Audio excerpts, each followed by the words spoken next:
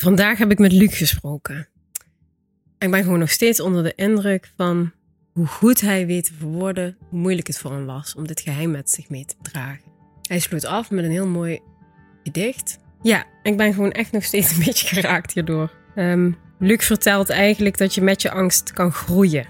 Niet er tegenin, maar samen met je angst. Om uiteindelijk wel te worden wie je wil zijn.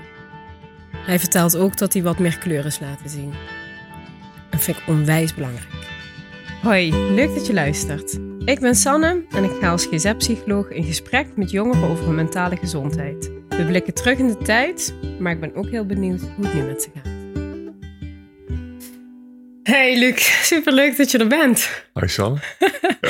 In deze podcast. We gaan het vandaag hebben over mentale gezondheid van jongeren. Nou, je bent inmiddels volwassen. Maar we gaan ook een beetje terugblikken in de tijd. Je mag je zo even voorstellen, maar als opwarmertje ga ik je 10 keuzes geven. Goed? Oh, spannend, ja.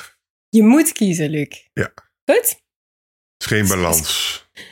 Ja, liever niet. Okay. Als je kan kiezen, kies maar. Kijk, als je echt niet kan kiezen, dan... Ja. Goed? Probeer het maar. Oké. Kijk, ik kijk wel even op mijn blaadje, want ik ken ze niet in mijn hoofd. Controle of vrijheid? Vrijheid. Moet ik het toelichten? Of... Mag meteen als je wil. Leren we je ook een beetje kennen. Ik denk dat ik het meest fijn vind als ik dingen kan doen die niet volgens de stramien zijn. Dat ik zelf kan uitzoeken wat ik fijn vind. Dus ik denk dat ik daarom voor vrijheid kies. Ja. Oké. Niet volgens de vaste hokjes. Oké. Ja. Het zegt al een beetje iets over jou natuurlijk, hè? Volgende is moeilijk. Liefde of vriendschap? Ja, liefde.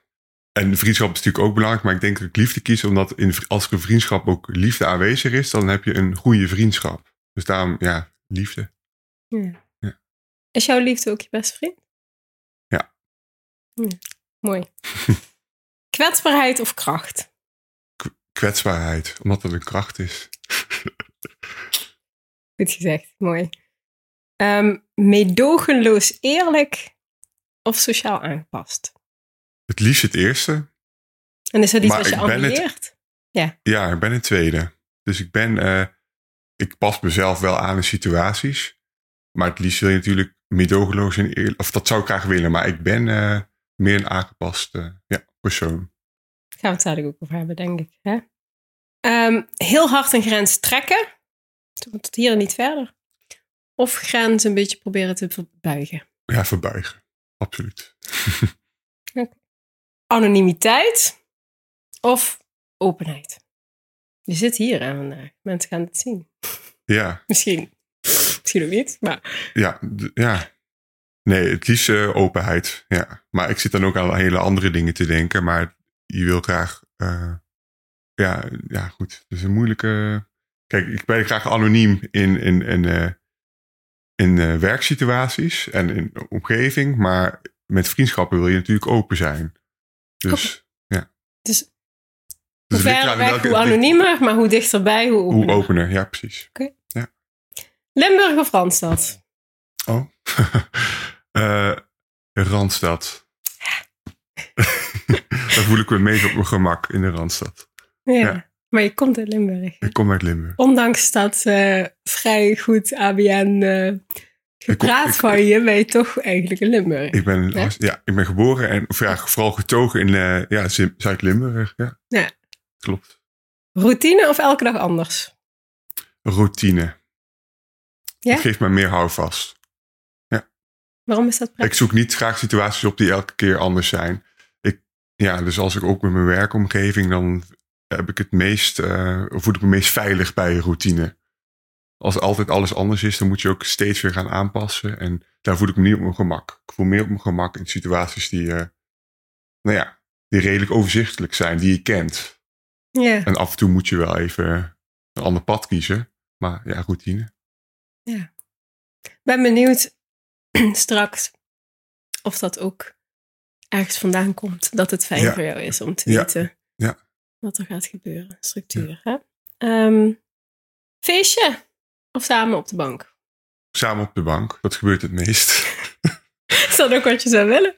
Ja. Nee, de feestjes. Ja, ik vind vooral... ik ben niet per se van de feestjes. Festivals Vond ik vroeger wel leuk. Ik ga liever bij iemand op bezoek voor gesprek. Maar daarop kies ik ook voor samen op de bank en niet voor een feestje. Oké. Ja, mooi. Angst is de beste motivator? Of liefde is de beste motivator? Angst, denk ik. Ja, angst. Je kijkt er een beetje twijfelachtig bij. Ik dacht van, wat zou liefde als motivator zijn? Maar ik denk dat ik neig sneller naar angst. Omdat ik denk altijd vanuit bepaalde onkunde, bepaalde angsten die ervoor zorgen dat je dingen niet kunt. En dan moet je ervoor zorgen dat je het juist kunt omdraaien. En dat heeft altijd een rol gespeeld. Dus onzekerheid leidt uiteindelijk tot knelpunt. En daar probeer je overheen te stappen. En daar leer je van. Dus angst. En de liefde die komt. Ja. Oké. Ja. Nou, al best wel iets over jou te weten gekomen. Ik leg even mijn blaadje weg. Kun jij je even voorstellen? Nou, ik ben Luc. 26 jaar. Ik kom uit het zuiden. Uit Beek. Omgeving Beek. En ik werk nu in het UMC Utrecht als verpleegkundige. Ik heb al wat studies gedaan, maar uiteindelijk is dit de studie die het meest bij me past. En nu ben ik gelukkig afgestudeerd en werk ik nu als afgestudeerd verpleegkundige. Wat heb je eerder gedaan dan? Multimedia design. Oh. In Maastricht. Dat is heel anders. Het is heel anders. En revalidatiewetenschappen in Antwerpen. In België zelf? In België, ja. Maar dat is niet zo lang. 5 maanden. Oké, maar een cultuurshock dan. Ook. Een cultuurshock was het zeker. Ja. Ja, je denkt dezelfde taal, maar het is wel echt totaal anders. Ja, ik heb ook een tijd in België gewerkt. Heel veel voordelen had het ook, maar het is vooral dat ik er niet aan kon wennen, zeg maar, aan de mentaliteit. Ja, toch heel anders. Je moet je niet vergissen dat het gewoon echt een andere cultuur is. Net als dat Duitsland totaal anders is dan Nederland. Is dat ook voor België zo? België en Nederland is. De taal komt enigszins overeen, maar dan dat is het ook. Dat is het ook. Ja, ik heb dezelfde ervaring. Ja. Hey, en Limburg, Utrecht, hoe groot verschil is dat? Ja, ik vind het ook wel een groot verschil qua mentaliteit. Ja. En ik woon natuurlijk ook in nu een grote stad. Utrecht is wel een grote stad. Het is de kleinste stad van de onder de Randstad, maar het is wel anders. Ja. Ja. Je woont daar nu ook, hè? Ja, ik woon samen met mijn vriend in Utrecht. Ja. Bevalt het? Bevalt heel goed. Ja. Ga je ooit nog weg? Uit de Randstad, misschien wel uit Utrecht. Maar... Durf ik niet te zeggen. Durf ik echt niet te zeggen. Het zou zomaar kunnen. Ja? En dan ook terug naar Limburg? Zou dat kunnen? Denk ik niet. Dat niet? Nee, waarom niet? Ja, dat vind ik nu lastig om te zeggen. Maar ik heb daar nu naar mijn zin. In die regio. En er zit ook heel veel jeugd in Limburg. Die ik misschien nog even achter me wil laten. Oh. Misschien. Ik vind het leuk voor het weekendje, maar niet om. Dus er zit niet alleen geografische afstand, maar misschien ook wel een beetje emotioneel. Emotioneel, ja. Dat het fijn is dat je die afstand kan voelen. Ja, okay. Zeker. Ja, meteen een mooi bruggetje naar waar we het natuurlijk over gaan hebben vandaag. Het gaat over mentale gezondheid. Ja. Specifiek onder jongeren. Je bent natuurlijk 26, dus misschien voldoe je niet meer helemaal aan die categorie. Al ben je nog steeds gewoon heel jong. Ja. Ik ben wel jong geweest. Ja, ik wil net zeggen. Ja. Dus daar gaan we ook even op terugblikken. Ja. En dan heb ik een heel specifieke vraag. Kun jij een fragment uit je leven noemen dat jij dacht... Shit, nu gaat het echt niet goed met mij. Of nu is het... Ja, ik heb wel een fragment. Dat was ook wel een levensveranderend fragment voor mij. Dat was ook een van de moeilijkste dingen die ik vond om te doen. En daar was jij ook bij betrokken. Wij kennen elkaar natuurlijk. En toen, ik heb dat jaren voor mezelf gehouden en ontkend. Maar ja, kortom, ik kwam naar jou toe om te vertellen dat ik op mannen viel. En dat vond ik heel lastig om te zeggen. Ja. Dat vond ik echt... ik heb het altijd... ik voelde ik voelde de ruimte niet om het eerder te vertellen. Omdat ik me niet als zeg maar... ik voelde me niet op mijn plek. Ik was bang voor verandering, laat ik dat zeggen. Ik was bang voor de verandering. Dat alles anders zou worden. Ja. Want achteraf is dat niet zo. Maar op dat moment was ik bang dat ik niet meer dezelfde Luc zou zijn. En ik dacht van, als ik het nu ga vertellen, gaat alles veranderen. Dus ik wist, ik moet het vertellen, want het houdt me vast. Ik zit er al vanaf mijn 12e mee. En ik was 19 toen ik het aan jou vertelde. Dus had ik mijn hele leven heb ik mezelf anders voorgedaan dan ik was. En dat hield ik niet meer vol. Dat op een gegeven moment moet je, die angst, die zorgde ervoor dat ik uiteindelijk dit heb moeten doen. Want ik kon niet meer verder. Ik zat zo vast. Je vertelt het ook een beetje alsof het... Want voor jou, jij was gewoon zo. Het gaat dus echt over het bespreekbaar maken. Ja. Het uiten van wie jij al lang bent. En dus feitelijk verandert er eigenlijk niks behalve dat je er woorden aan geeft. Neem ons even mee in dat moment. Echt alsof we er zijn. Ja. Want het was bij mij thuis. Ik weet, want wij kennen elkaar een klein beetje achtergrond uit een eerdere werkplek van mij. En we hebben gewoon contact onderhouden in de tussentijdsjaren. Dus ik heb je echt zien opgroeien van 12, 13-jarig jongetje tot de man die je nu bent. En dat is, ik zou willen dat iedereen het kon zien wat een onwijs verschil het is, maar ook een onwijze ontwikkeling. Maar dat was inderdaad bij mij thuis. Dus ik weet het ook, vanuit mijn perspectief, maar vertel eens hoe het was voor jou. Dus ik kwam inderdaad naar je toe. Ik moest echt met je spreken, want ik kon het niet meer. Op een gegeven moment, als je jong bent, denk je er heel vaak aan. Toen ik 12 was, dacht ik een paar keer per week aan. Op een gegeven moment wordt het elke dag, elke uur, elke seconde. Dus op een gegeven moment, het moest eruit. Ik wist ook, even voor de luisteraars. Ik was de eerste aan wie het vertelde. Jij was de eerste aan wie dus het het vertelde. Het is de eerste keer dat je er woorden aan gaf. De eerste keer, ja, klopt. Ja, iemand die ik persoonlijk ken. Ik had wel met mensen via chatforum of zo gesproken van hoe moet ik hiermee omgaan. Maar de eerste die ik echt ken, die dicht bij me zat. Ja. Dus aan jou heb ik het toen verteld. Wat was de vraag ook alweer? Van specifiek neem eens even mee. Van hoe was dat dan? Want ik weet nog hoe dat was voor mij. Maar ik weet natuurlijk niet hoe dat was voor jou. Ja, ik vond het doodeng. Ik wist van, ik moet het gewoon nu zeggen. Ik zei, er is iets. Jij zei ook, er is wat, vertel. En toen heb ik eigenlijk heel snel gezegd, en ik keek je ook niet aan, want ik vond het heel eng. Ik zei, ik val op mannen. En ik kon het woord homo nog niet uitspreken, omdat het te beladen was.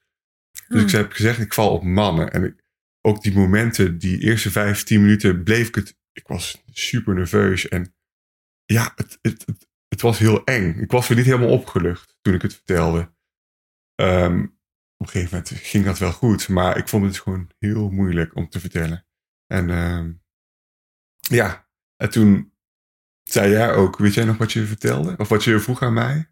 Of wat jouw reactie was? Als ik heel eerlijk ben, weet ik dat niet meer. Nee. Maar ik weet wel jouw spanning nog. Ja. Dus ik weet hoe... Ik dacht echt, die gaat stellen dat hij kanker heeft of zo. Of nee, maar gewoon echt iets heel ergs. Ik was wel opgelucht. Dus ik was opgelucht toen jij het gezegd. Ik denk, oh jezus, is dat het? Ja, en het klinkt misschien wat maar met jouw spanning, het was bijna op... Oh, dat was... Ik vond het naar voor jou, hoe jij aan het lijden was in dat moment. Zeg maar. Dat is wat ik er nog van... We zaten eerst binnen. Toen kon je het niet vertellen. Zijn we naar buiten gegaan. Zijn we buiten gegaan. Weet je dat nog? Ja, we zijn naar buiten gegaan. Ja, en daar heb je het verteld. Daar heb ik het verteld. Maar eerst stonden we binnen en toen zei jij ook, ik wil iets vertellen. Het lukte inderdaad eerst niet. Nee. Dat klopt. Ja, dus dat waarom is lukte het niet? Ja, ik ken je al vanaf mijn 12e. En de mensen die dicht bij me staan, die kennen me al. En ik heb al die jaren heb ik mezelf anders voorgedaan dan ik was. Dus ik wist, als ik nu ga vertellen, gaat het helemaal veranderen. Eigenlijk is dit mijn, Maar voor wie? Voor wie gaat het veranderen? Mij, ik had het gevoel dat alles ging veranderen. Want ik ga nu een ander leven leiden. En dat klopt in principe ook. Ik kan nu mezelf zijn. En dat kon ik eerst niet. Dus dat was echt wel een hele grote stap voor mij. Ja, maar je zegt ook, ik heb me altijd anders voorgedaan. Ja, ik heb dat het is ook veilig. Ontkend dat ik op mannen viel bijvoorbeeld. Voor jezelf? Voor mezelf. Dus als er bijvoorbeeld gevraagd werd, heb je een vriendinnetje of ben je echt... Ja, dan ging ik daarop in bijvoorbeeld. Ja, dat weet ik ook nog. Ja. Dat weet ik nog dus op die manier ben je zelf niet... Omdat ik die ruimte nog niet voelde. En die ruimte voelde ik ook niet door de omgeving. Doordat ik opgroeide met een wereld waar ik nog weinig rolmodellen zag voor mij. Dus je had wel genoeg films en Daar werd het gay personage vaak gepersifleerd. Op bijvoorbeeld een kapper. Ik kon me daar niet in herkennen. Dus zo dat hele vrouwelijke. Bedoel je dat? Ja, en ik vond dat heel lastig. Er is natuurlijk ook niks mis mee. Maar het is bijna een karikatuur of zo. Ik kon me daar niet in herkennen. Nee. En dat had ik wel nodig. En ik denk ook, als je jong bent, heb je al die invloeden van buitenaf. Ja. Je krijgt dingen mee van het nieuws, geweld. En als kind is het best wel moeilijk. Want dat zegt over jouw identiteit. Dat is een groot onderdeel op dat moment. Want die angst, die houdt jou vast. En ik wilde, die angst, die... Wat naar. Dan ben je dus 12 en dan zie je dus inderdaad dat er geweld is. Tegen bijvoorbeeld. Ja. En dat sla je op. En dan kun je dan heel moeilijk... Nu als volwassene weet je daar beter mee om te gaan. Ja. Maar als kind vond ik dat heel lastig. Dat je al die negatieve prikkels eigenlijk... die bent een spons. En die neem je mee. Dus het homoseksueel zijn was ook gekoppeld aan angst. Of uit de kast. Dus het vertellen van ik ben homoseksueel was gekoppeld aan angst. Wat was het? Ja. Of allebei? Ik was inderdaad bang om als het woord eruit is dat ik zelf ook anders zou worden. Daar was ik heel bang voor. Eigenlijk achteraf nergens op slaat. Maar ik was heel bang Waar was je dan bang voor? Hoe zou je anders worden? Dat ik een heel ander mens zou worden. Ja, die ik misschien ook in de film, die ik dan in de film zou zien, bij wijze van spreken. Oh, zo. Ja, dat dacht ik eerst. Ja. Oh, zo. Maar het is uiteindelijk niks van waar. Maar zo van, als ik open word, dan word ik dus ook echt open. Ja, omdat dat mijn enige voorbeelden waren op dat moment. Oh, wat grappig. Ja, grappig. Het is helemaal niet grappig. Het is natuurlijk, maar ik snap het heel, heel erg. Het is heel logisch dat je als kind... Want je ziet niet meer... Dat is wat ik zag. Ik zag dingen op televisie. Ik zag mensen in mijn omgeving. Natuurlijk een Limburgse omgeving. En ik had weinig erkenning bij mensen waarbij ik tegenop kon kijken. Ik dacht van, zo ben ik ook. Ik heb ook geroeid. Ik zat in mijn laatste jaar, dus voordat ik het jou vertelde, roeide ik 5 tot 8 keer per week. Masculine omgeving. Masculine omgeving, inderdaad. En daar zag ik het eigenlijk ook niet in voorkomen, homoseksualiteit. Dus het was heel masculien. En dat maakte dat ik het ook heel lastig vond. Ik dacht van pas ik hier wel bij? Als ik het ga vertellen, word ik dan nog wel geaccepteerd? Ja. En uiteindelijk heb ik ook mensen opgezocht die mij daarin konden helpen. Dus mensen die ik niet persoonlijk ken. En dat heeft heel lang geduurd. Maar dat heeft er ook voor gezorgd dat het eindelijk lukte om het jou te vertellen. Ja. En dat waren dus mensen, rolmodellen voor mij, die me daarin hielpen. En die heb ik heel lang moeten zoeken, eigenlijk. En even, als ik daar even op door mag vragen, maar door bijvoorbeeld op Tinder of Grindr of dit, mensen te zoeken waarvan je denkt, nou... Ik had bijvoorbeeld contact opgenomen via Instagram met een roeier, die heeft het wereldrecord gehouden. Ik kom uit Nieuw-Zeeland, een Nieuw-Zeelandse roeier, en toevallig ook op mannen valt. Oh, zo. Dus hij heeft me daarin geholpen. Oh, wat goed. Ja, dus ik stel hem vragen en dat geeft je heel veel andere inzicht. Want je zit natuurlijk vast in je eigen angst. En als je erover praat, dan krijg je toch andere inzichten van, zo kan ik het ook zien. Yeah. Ik was bijvoorbeeld bang. Ik zei van, volgens mij komt bijna niet voor in de roeicultuur. En voornamelijk omdat ik bij de zwaargewichten hoorde. Je hebt 2 categorieën, licht en zwaar. Komt het eigenlijk voor? Ik zie het niet. En hij zei, het komt absoluut voor. Het maakt niet uit bij licht en bij zwaar. Het bestaat. En op een gegeven moment heb je een gesprek. En dan begin je het beter te begrijpen. Dat het er gewoon is. Dus jij voelde je gewoon heel erg alleen. Alleen, ja. En ik zat verstopt. Ik zat er bij je leven verstopt. Dus het was lastig om ineens je te ontpoppen. Ja. Uiteindelijk was het hoge woord eruit. Bij mij buiten op die bank. Ja. Je zei, het luchtte niet meteen op. Nee. Waarom niet? Omdat ik bang was voor wat er nu zou gebeuren eigenlijk. Ja. Oké. Ja. Maak het dus zo concreet mogelijk. Waar ben je dan bang voor? Ik was heel bang dat bij mij zit het voornamelijk ook in de femininiteit. Toen was ik er heel bang voor dat ik femininer zou worden. Vrouwelijker. Waarom mag je niet vrouwelijker worden? Wat is er mis met vrouwelijk zijn? Helemaal niks. Ik omarm het nu helemaal. Ja. En ik was op dat moment heel erg bang voor. Omdat ik dus ook al die negatieve dingen van mijn omgeving hoorde. Dat er niet mocht zijn. natuurlijk mannen... Dat een man niet man vrouwelijk moet man mag zijn en vrouw moet vrouw zijn. Dus dat zat echt bij mij ingeprent. Dus daar was ik bang voor dat ik zou veranderen. Dus die verandering. Dus eigenlijk, was dus toen, denk gelukkig, we zitten nu al in een andere tijd, hè? Ja, absoluut. Zo, ja. Er zijn ook heel veel, bijvoorbeeld jonge mannen en jonge vrouwen, die kunnen nu coming-out verhalen googlen of zoeken op YouTube en daarnaar kijken. En daar wordt veel uitgehaald. Snap ik ook. Maar jij was bang voor iets wat de maatschappij veroordeelt. Ja. En bang dat je zo zou gaan worden, omdat je bang was zelf veroordeeld te worden. Ja, heel erg. Puur hoe je in de maatschappij past. Ja. Dat je anders, als je niet binnen... Ja, dat je als anders wordt gezien. Hey, en nu, hè? Ik bedoel, er zijn best wel wat rolmodellen die homoseksueel zijn. Ook wat vrouwelijker zijn. Zeker onder jonge influencers, YouTubers, podcastmakers ook. Die hun vrouwelijkheid bij wijze van echt wel omarmen. En wat eigenlijk, ik denk zelfs ik denk gewoon echt een kracht is, zeg maar. Zou het anders zijn geweest als je nu in deze tijd... Oh, absoluut. Nee, want als je nu kijkt naar bijvoorbeeld Netflix, doet dat heel goed. Het steeds meer normaliseren van de queer community in films. Ja. Dat je zoveel beter kunt herkennen. Ik denk dat het voor heel veel mensen nog steeds heel moeilijk is. Als je in een bepaalde omgeving geboren wordt, bijvoorbeeld. Maar voor mij, ik denk dat ik wat te vroeg geboren ben eigenlijk, bij spreken. Het was in mijn tijd al goed. Het was natuurlijk veel moeilijker vroeger. Maar dit is wel, het gaat wel erop vooruit. Daar ben ik het wel...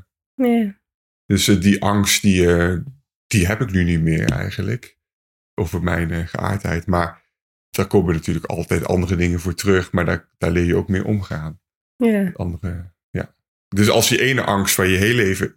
Kijk, je hebt altijd bepaalde dingen die je tegenhouden. En dat was voor mij heel duidelijk toen ik jong was het dat. Ik kan mezelf niet zijn. Ik ben bang dat ik als anders gezien word, als dat mensen mij ontdekken. Ja. En als dat woord eruit is, dan krijg je weer andere dingen waar je tegenaan loopt natuurlijk. Dus, maar dat was vooral in mijn jeugd, was dit echt kern. Dit was mijn belangrijkste ding waar ik tegenaan liep. Ja, het blijft ergens natuurlijk iets heel kroms hebben dat het eigenlijk niet jouw ding is waar je tegenaan liep. Maar dat het eigenlijk te maken heeft met de omgeving en hoe daarop gereageerd wordt. Het is in feite niet... Snap je? Ik snap wat je bedoelt en ik denk dat het aan mijn persoonlijkheid ligt. Ik voelde de ruimte niet om de omgeving. Er zijn ook mannen, zeg maar, ik noem het even lotgenoten, die ruimte wel voelden. Doordat ze dingen anders tot zich namen. Ik denk dat de meesten dat wel lastig vinden om uit de kast te komen. Maar iedereen gaat er heel anders mee om. En ik nam heel veel uit. Ja, ik vond het heel lastig. Inderdaad vanuit maatschappelijk oogpunt gezien.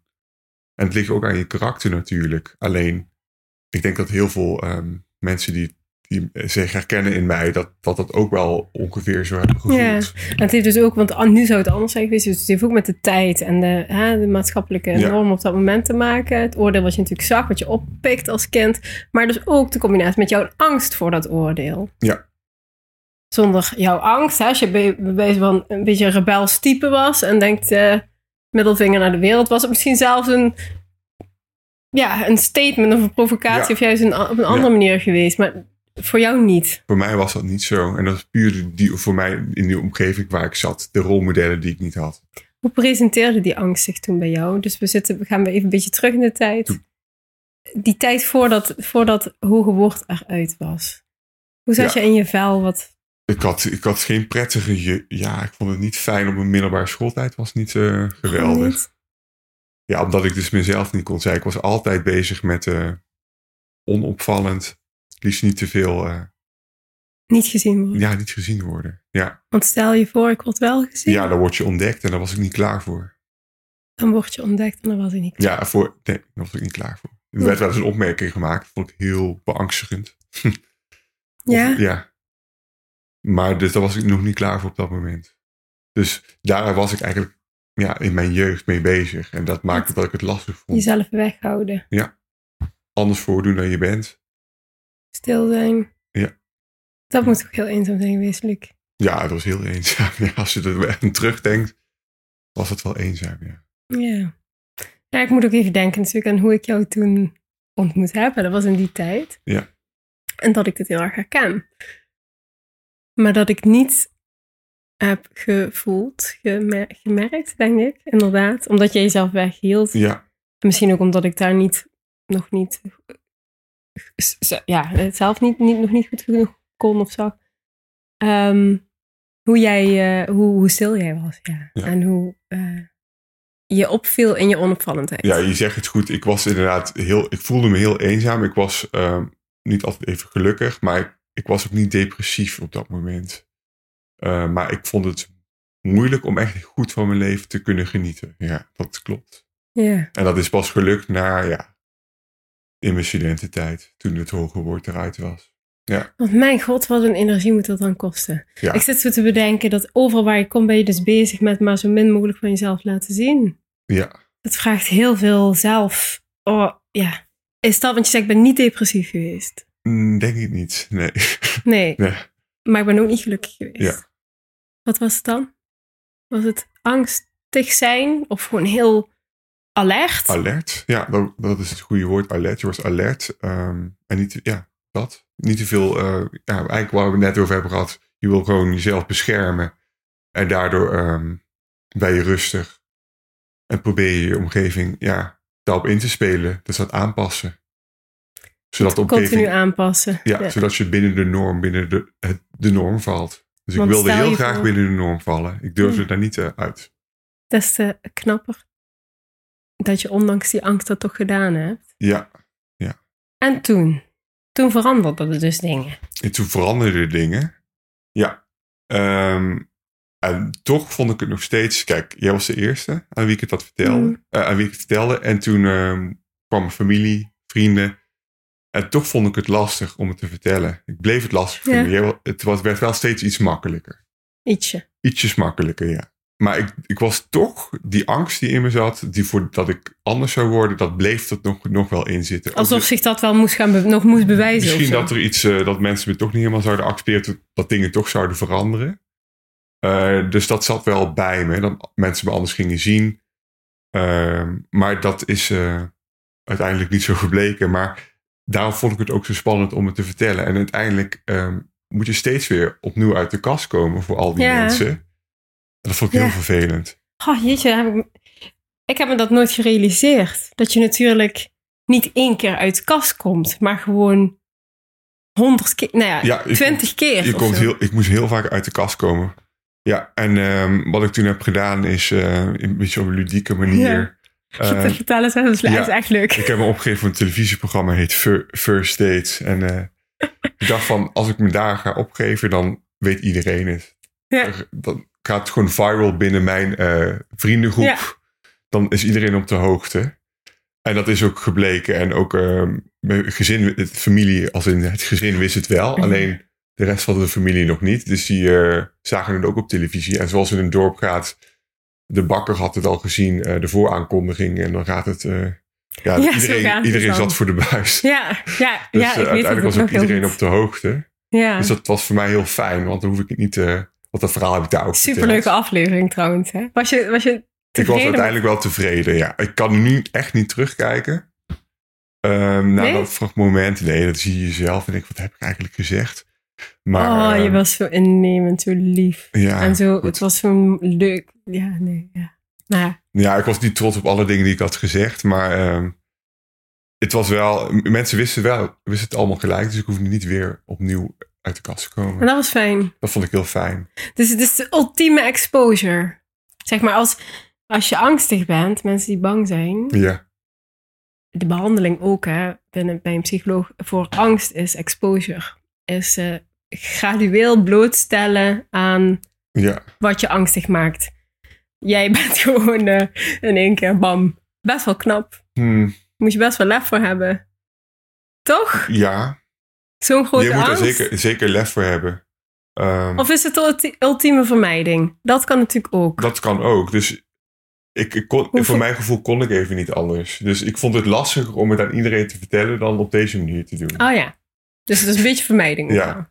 Zo kun je het zien. Ja, want je hoeft natuurlijk niet persoonlijk meer te vertellen dan. Dus daar kun je ook heel veel over zeggen natuurlijk. Ja. Ben je een vermijder? In general, zeg maar. Zo. Ja, er moet met voorbeelden komen. Ik kan wel... conflictvermijding bijvoorbeeld. Absoluut, ja. Dus daar ben ik nu wel steeds beter in. Conflicten wel aangaan, dat doe ik ook echt nu. Maar het zit wel in mijn bloed dat ik een conflictvermijder ben. Het heeft wel met mijn achtergrond te maken, hoe ik in het leven stond als kind dan. Ja? Ja, dat ik me alles wilde voordoen en totaal niet op wil vallen. Denk ik dat het dat is. En het zit natuurlijk ook in hoe ik ben opgegroeid. Daar werd ook niet veel ruzie gemaakt. Dus als er een discussie al was, en misschien ook iets in Limburgs, dat weet ik niet. Maar als er een discussie is, dan was het al snel wat... nee, het is niet Limburgs, maar... Ja, weet ik niet. Ik zat me zo te bedenken. Dan is het al snel een ruzie voor mij, maar dat is natuurlijk niet zo. Maar ik ben wel conflictvermijdend, Ja, zou dat te maken hebben met een wat angstige... Vermijding en angst zijn beste vriendjes, hè? Ik vind iets eng, ga ik niet doen. Ik denk dat alle dingen die je vermijdt, heeft met angst te maken. Ja, betekent dat als jij wel een vermijdend, betekent dat ook dat je wat angstig... Want je zegt, ik herken me niet in depressie, dus somberheid is niet iets wat jij... Ik ben wel somber geweest. Ja? Maar ik weet niet of ik vind depressiviteit dan ook weer best wel... Gradatie erger. Ja, omdat je iets erger, omdat je ook een langere periode hebt, waarbij je niet meer kunt genieten van dingen. Ja. En ik kon nog wel genieten van dingen. Oké, gelukkig. Ja. Maar je bent ook somber geweest. Tuurlijk. Waardoor? Doordat ik mezelf niet kon zijn. Ja, dat blijft terugkomen. Ja. Dat is het gewoon. Ja, ergens in moeten passen. Wat niet, dat maakt het dus somber. Ja. En altijd met de gedachte van, ga ik ooit wel uit de kast komen, überhaupt? Dat soort dingen. Dat houdt je ook bezig als kind zijn. Ja, dat snap ik. Want dat je ook dan na gaat denken, moet ik dan mijn hele leven, moet ik dan met een vrouw samen zijn? Moet ik dan, zijn dat gedachten die je hebt gehad? En ook omdat ik op toentertijd ook nog probeerde met vrouwen te daten. Dus, dat weet ik nog, ja. En ik wist ook wel van, op een gegeven moment houdt het op. Maar ik wist niet wanneer dat was. Wanneer dat moment voor mij, wanneer ik eruit kon komen. Dus wanneer een geschikt moment was. Maar ik wist wel, of ik had wel het gevoel dat ik op dat moment mee moest doen aan die norm. Of niet uit die norm moest vallen. En die norm is dan dus die heteronormatieve wereld vanuit mij gezien. Dus dat is het gewoon, hè? We zitten in maar dat ik ook binnen die wereld val. Dat ik pas in die wereld. Ja. Ik hoorde laatst, ik was een andere podcast aan het luisteren. Toevallig van een jonge homoseksuele maker. Die zei letterlijk... Ik heb zo lang gewenst dat ik niet homoseksueel was. Maar niet omdat ik niet graag met mannen wilde zijn. Want dat wilde ik wel heel graag. Maar vooral omdat het dan gewoon allemaal zoveel makkelijker zou zijn geweest. En dus die verlammende angst, zeg maar. Dat niet meer... dat blijkbaar dan belangrijker is. Ja. Zeg maar, zo graag wilde hij dan niet homoseksueel... Dat belangrijker is, je goed voelen... dan... met een man willen zijn, terwijl je dat wel wil, snap je? Ja, als jongetje had ik dat ook heel erg, toen ik dus nog in de kast zat. En je hebt het vaak over de magische pil. Stel, je krijgt een pil, dat je een pil krijgt dat je hetero bent of wordt. Zou je die dan innemen? Toen had ik gezegd ja, maar nu zou ik echt zeggen 100% nee, dat zou ik zeker niet doen. Nu ben ik juist heel blij mee dat ik anders ben. Dat geeft ook weer wat het is gewoon leuk, geeft kleur. Ja. Ik vind het fijn. Dus ik omarm dat ook. Maar toen had ik dat dus niet. En dus... Als je over nadenkt, een pil pakken om te zijn zoals de wereld. Ja. En dan zouden dus veel jonge homoseksuele jongens misschien dat dus doen. Ja, of jij had dat tuurlijk. gedaan. Ja, heel veel zouden dat doen. Misschien dat nu anders is. Maar ik denk zeker in bepaalde klimaten dat zeker, Ja, stikverdrietig. Maar waarschijnlijk wel de waarheid. Ja, het is heel verdrietig, ja. Dat is een beetje de wereld waar we in leven. Ja. Nog steeds? Die heteronormativiteit, zie je dat? Ja, maar nu heb ik het... Ik denk, als jongeren van nu... dat is dat veel minder bij. Die zouden, denk ik, minder snel voor dat pilletje kiezen. Maar als je dan kijkt... Dat is een goede ontwikkeling. Super goede ontwikkeling. Bepaalde omgevingen, zoals in Barneveld of de Bible Belt omgeving... denk ik wel dat ze er voor die pil zouden kiezen. Want je ziet heel veel... Die jongeren hebben vaak nog klachten, ook psychische klachten. Ik werk ook in het ziekenhuis. Ja. Ik hoor ook van de psychiatrie dat daar best wel wat kinderen worden opgenomen die waarschijnlijk niet hebben uitgesproken, maar daarmee zitten. Dus je ziet het wel nog steeds voorkomen. Maar ik denk dat we nu in een andere tijd leven. Maar wel echt van de omgeving afhangt waar je opgroeit. En, mooi. Het is natuurlijk ergens ook gek, hè? Dat wij het thema homoseksualiteit of uit de kast komen als als mentale psychologie of zo kiezen. In feite is het gewoon... Het is gewoon een geaardheid, hè? Dus het is een geaardheid, maar het is de angst uiteindelijk die ervoor... Ja, precies. Ja, het gaat er voor angst, Het gaat er voor angst, dit. Ja, en het gaat eigenlijk over de wereld. Ja. Wat de wereld doet met jou. En eigenlijk niet over jou. Ik moet toch ook even denken... Luc, jij zat natuurlijk...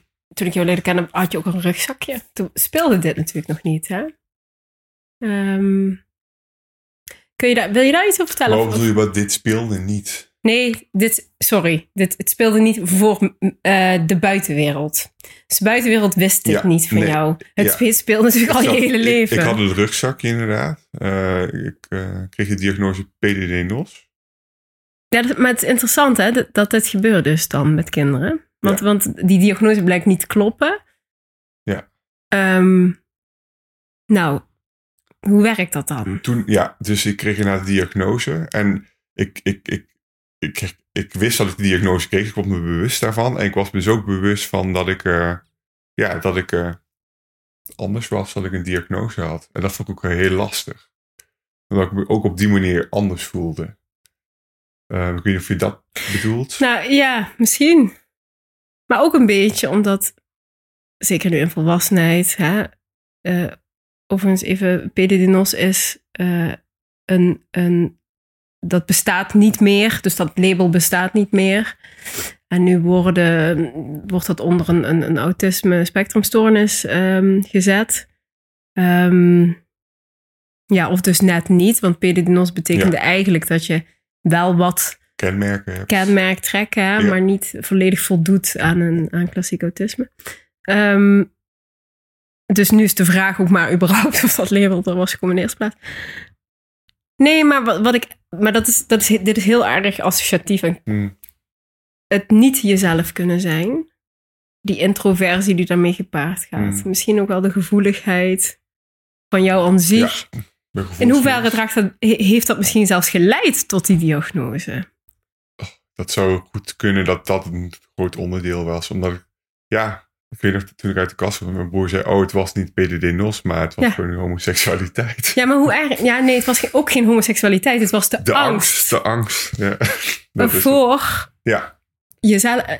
Vandaar dat ik zat enorm in mijn schulp. Dus dat kan zijn dat ik daarom ook die diagnose heb gekregen. Maar dat... Wie weet, ja, kunnen we nu ook eens... Het is allemaal speculatie, hè? Maar ja goed, inmiddels weten we dat die diagnose niet klopt. Dus die speculatie mag er zijn, denk ik, hè? Ja, een hypothese. Maar ik vind het heel belangrijk voor de zorg, wat we nu bespreken. Ja, ook voor de geestelijke gezondheidszorg, maar ook voor jongeren die zelf nog in die kast zitten. Dat je heel erg moet oppassen met willen zijn wie je bent in een moeilijke wereld. Is niet hetzelfde als een mentale diagnose hebben. Ja.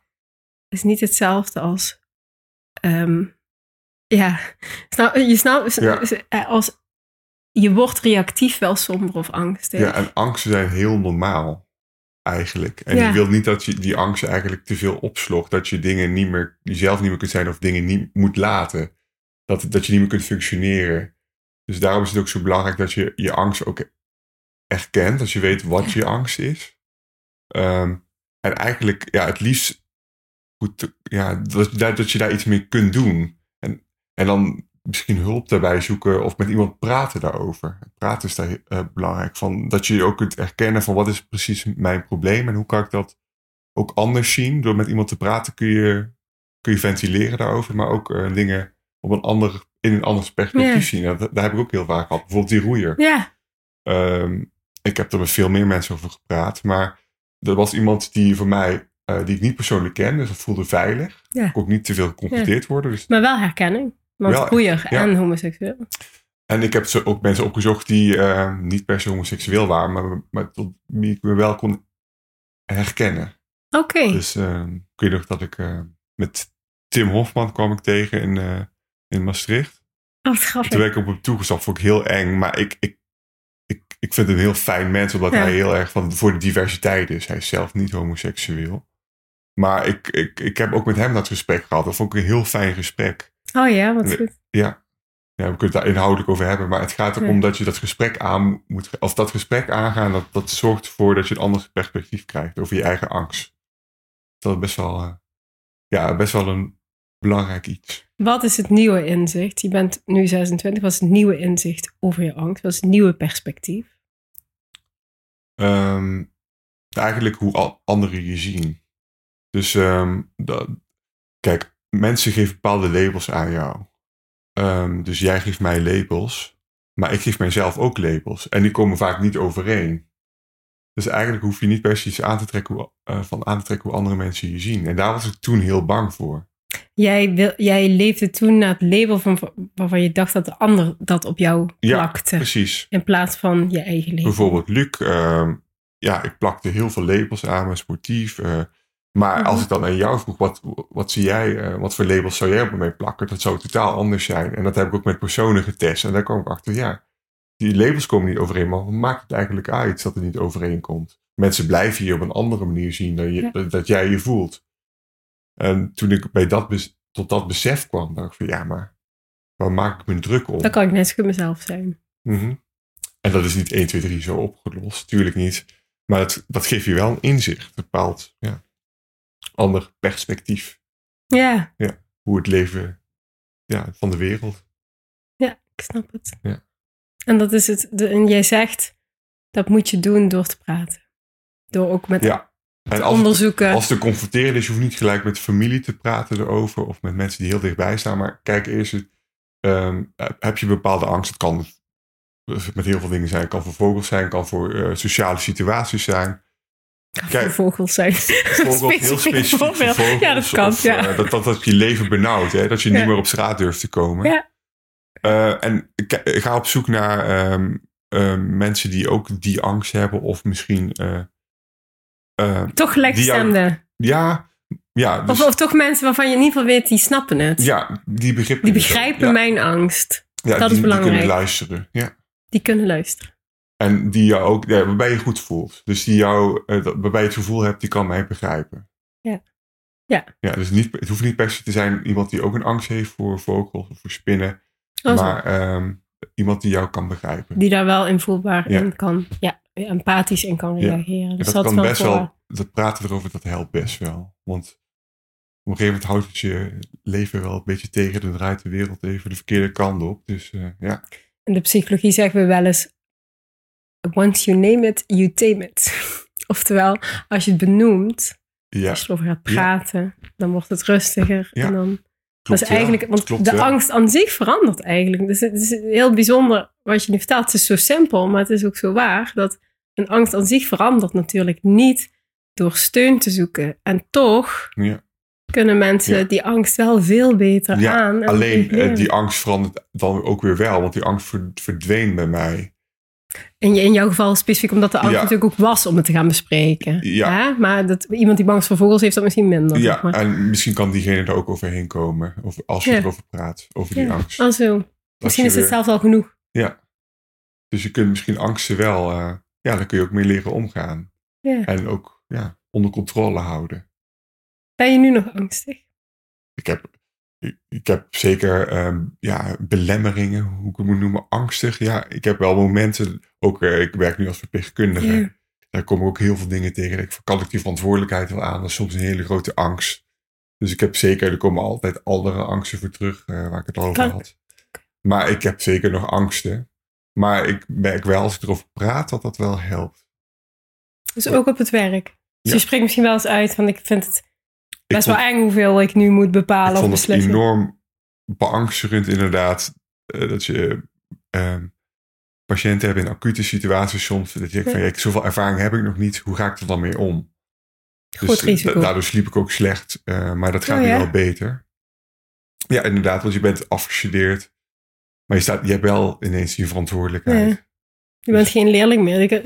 Stagiair zijn natuurlijk ook heel veilig, die opleidingspositie. Je hebt altijd iemand die boven je staat. En Dus dat soort angsten die blijven. Ja.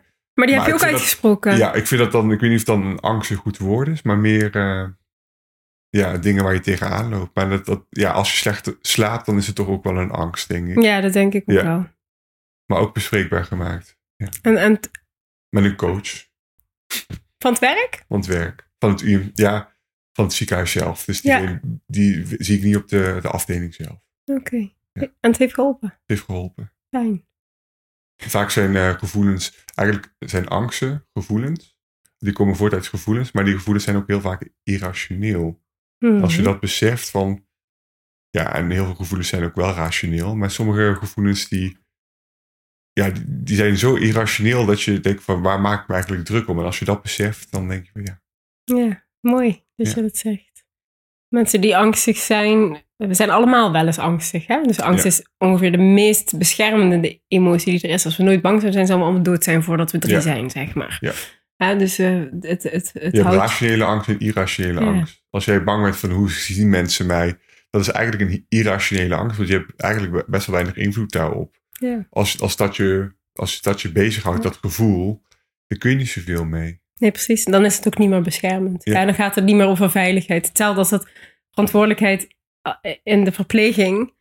Daar zit zo'n groot risico aan. Iemand zou kunnen sterven, zeg maar. Waardoor het ook veel ruimte inneemt. Maar dat iemand gaat sterven is irrationeel. Hè? Ja, de kans is super klein. Ja.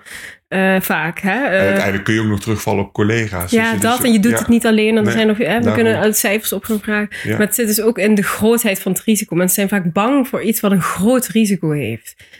Afgekeurd worden op je 15e door je sociale omgeving is zo'n beetje het ergste wat een puber kan overkomen. Absoluut, ja. Dus dat je daar zo bang voor was. Dat is op dat moment heel rationeel. Is misschien niet irrationeel. Ja, nee, precies. Dat was zeker niet zo. Nee. En ook al die angsten die ik dus... al die invloeden van buitenaf. Bijvoorbeeld... het geweld tegen homo's bijvoorbeeld. Dat was ook geen irrationele angst voor mij. Nee, dat was erg. Hè? Ja, dat was er. Ja. Terwijl misschien nu in die verpleging zou ik zeggen... dat is inderdaad misschien nog wel minder... Ja, die vind ik meer irrationeel. Ja, dat ben ik het met je eens. Ja. Dus dat is wat ik besef waardoor die angst nu ook onder controle is. Ja, mooi. Ja. Mooi. Ja.